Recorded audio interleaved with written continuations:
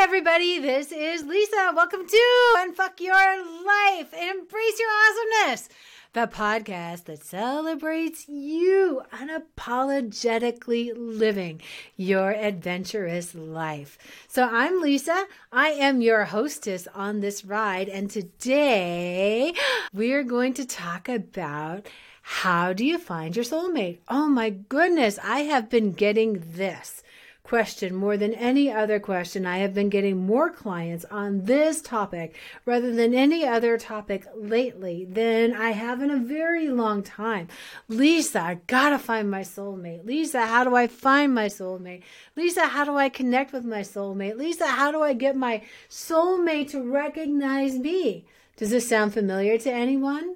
Once upon a time, I was a serial dater, and to my definition of a serial dater is I was dating anyone and everyone, and I was losing track. And I did not follow this advice. I figured this out along the way. So if you haven't already, grab a pen and paper, or you can listen to the podcast. You can look at the notes and they will be detailed for you. So if you haven't already done so, please like, follow, share this podcast because I really appreciate that. Thank you so much. So let's get down to the 3 steps in how do you find your soulmate. So the first thing is, right now, without censoring yourself in any way, write down every single trait he, she, they have to have. Do they have to be tall? Do they have to be smart? Do they have to be rich? Do they have to be poor? Do they have to know how to fix stuff? What are all those traits? Are they kind? What color eyes do they have? Write everything down that you can think of. The things that don't matter, you don't have to write that down. It just simply doesn't matter. 2, the second step is go through that list. And what is a nice to have? Identify the nice to haves. They're not absolutely essential. They're not critical. They're not a must have. They're not a deal breaker. They're just nice to haves. Identify the deal breakers. If they have this or they have that, they're dead to me. Go through that until there are only 2 or 3 characteristics that are absolutely what you must have. And the third step is recognize that all of those characteristics reside within you. Own it.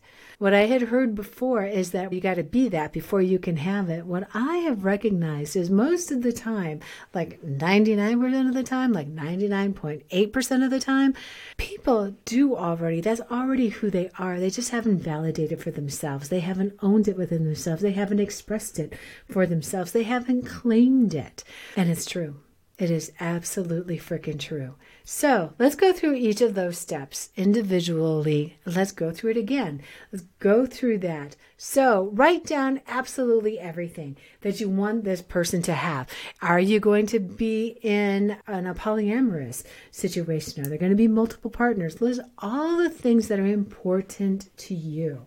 How do they feel about animals? How do they feel about kids? How do they feel about other people, about friends, about what are their TV viewing habits? What are the things that they like to talk about? All of this kind of stuff. Write it all down. Everything down. Don't censor yourself in any way. So 2, now let's go through that list. Go through that list and really, really, really get clear. Yeah, it would absolutely be nice to have somebody that came orchestrated like that. That isn't how life works. It doesn't work. You're not that way. They're not that way. Go through that list and what is absolutely most important. When I was doing this with one client of mine, he had this whole list of characteristics of what he wanted his wife to be. How tall she was, the gorgeous body, the brilliant smile, all through a whole bunch of stuff. And I told him, didn't censor the list, and I didn't censor him for it. Write out whatever you feel is important. That's what he did. And then as he went through that list, and he went through that list, and he went through that list, and he went through that list, there were 2 things that he selected, traits that she had to have. Would you like to know what those were? The first one is she absolutely positively had to want children. And the second one was must love animals. He preferred cats. That was the thing. However, a person who loved animals is what was important to him. He had a list that was 4 pages long and sent it down to just those 2 things. And now he had to recognized for himself as he was going through that list. Step 2 and step 3 often happen together, that he realized that was who he was at his heart. That's what he liked to be validated for. Not how smart he was, not how much money was in his bank account, not all the various different papers that he had written, none of that. What mattered was the fact that, yes, he wanted to have a child with his significant other, and cats were a really big part of his life. And so now he owned that within himself. Often, what needs to happen in this kind of situation is, if you aren't dating, get out there and start dating. You got to go out there and you got to meet people. It's just the way that it is, where you're meeting them online, you're seeing people in coffee shops, and just smile. Have smiles on your face more often.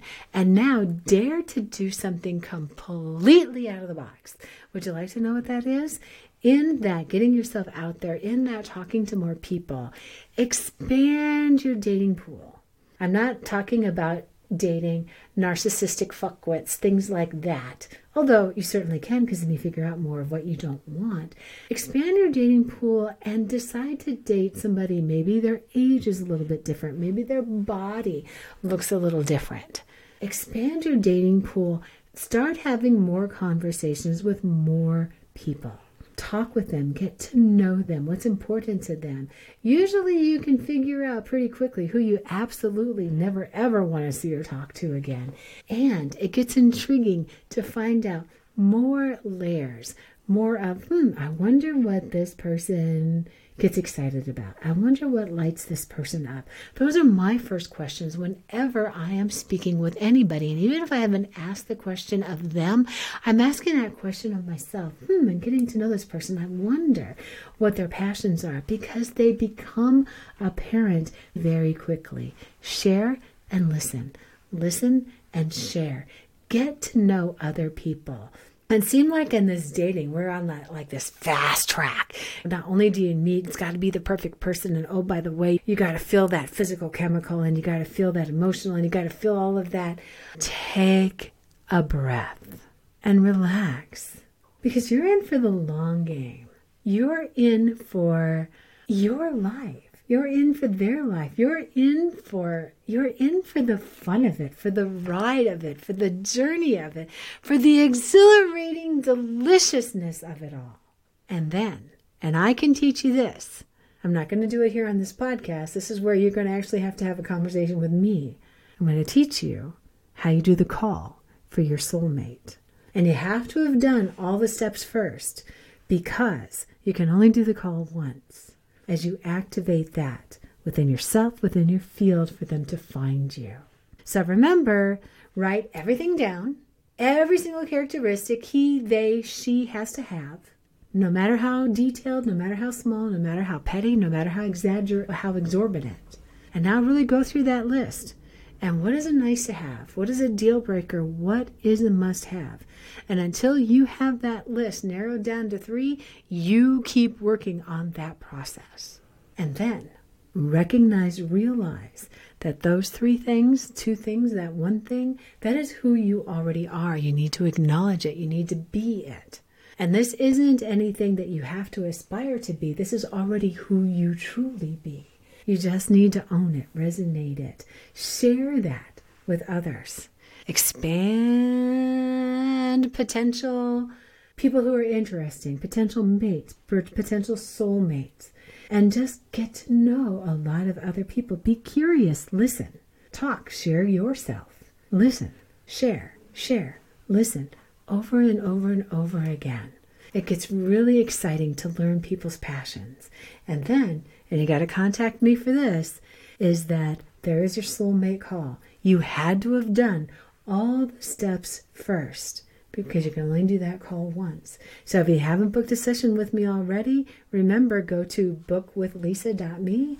That's bookwithlisa.me. Follow this podcast and have all of those life-changing experiences and bring your soulmate into your life, because you are magical.